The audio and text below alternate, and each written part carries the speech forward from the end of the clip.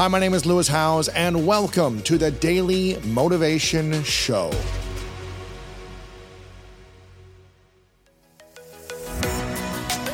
If you feel like you're not living your most authentic life, not leaning into your purpose, and not living the life that your future self would be extremely proud of, I've written a new book called The Greatness Mindset, and I think you're going to love this. Through powerful stories, science-backed strategies, and step-by-step guidance, The Greatness Mindset will help you overcome all the different challenges in your life to design the life of your dreams and then turn it into your reality. Make sure to click the link in the description to get your copy today.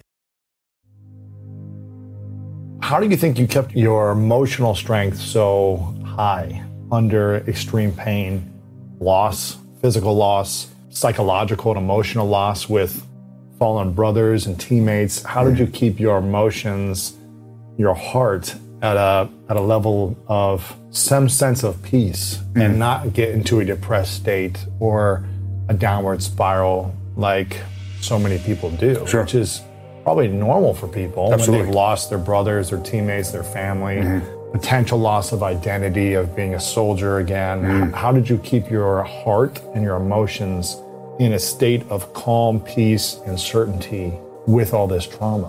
One aspect of that was being made aware of how the attack happened. Once my teammates got back, they came to visit me.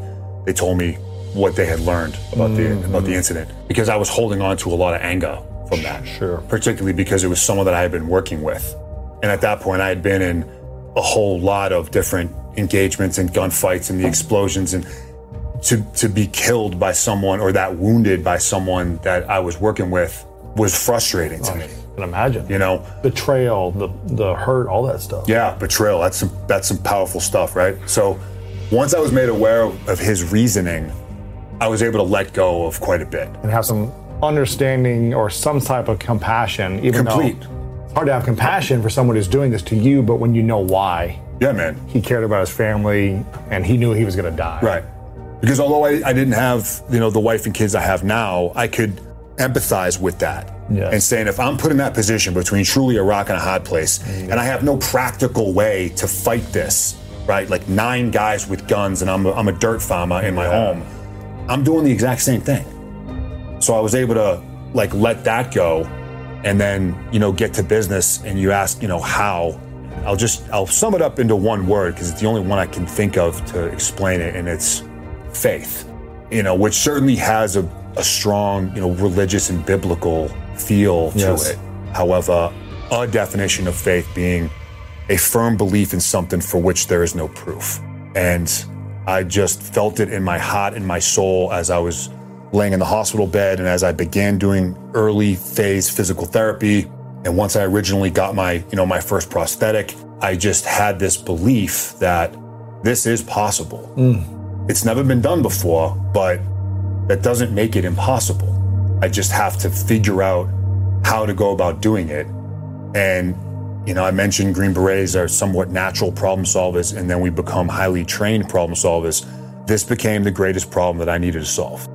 And I just leveraged everything I had learned as, certainly an athlete in college, but more so as a Green Beret working on a team and being tasked to do these things. I leveraged those lessons and I leveraged the people that I had the chance to work with to begin solving that.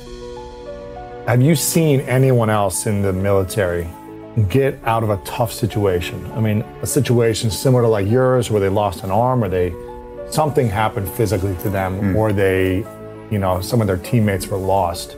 Have you seen anyone get through it in a positive, semi-healthy way, if that's possible, without faith? I'm not sure I've seen it.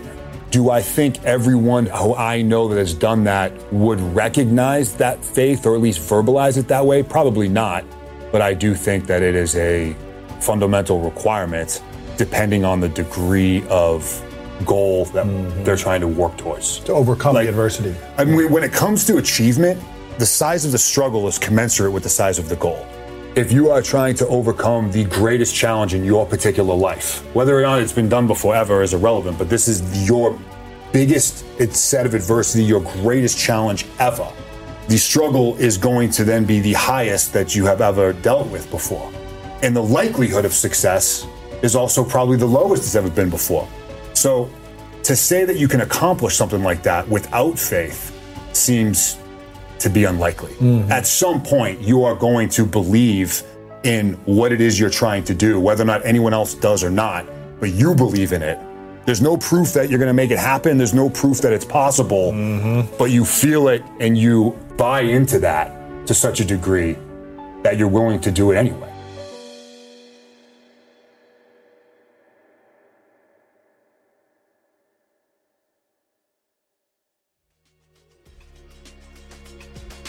Thank you so much for listening to today's episode of The Daily Motivation, and I hope you have an amazing rest of your day.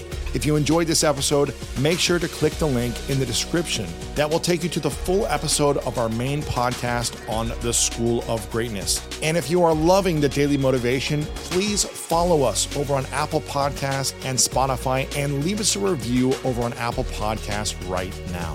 And if you want more exclusive content and ad-free listening experience, make sure to subscribe to our Greatness Plus channel on Apple Podcast right now. And if you want to get even more inspiration from our world-class guests and learn how to improve your life and take it to the next level, then make sure to sign up for the Greatness newsletter and get it delivered right to your inbox over at greatness.com/newsletter. Again, have an amazing day, and I'll see you tomorrow with another episode of the Daily Motivation Show.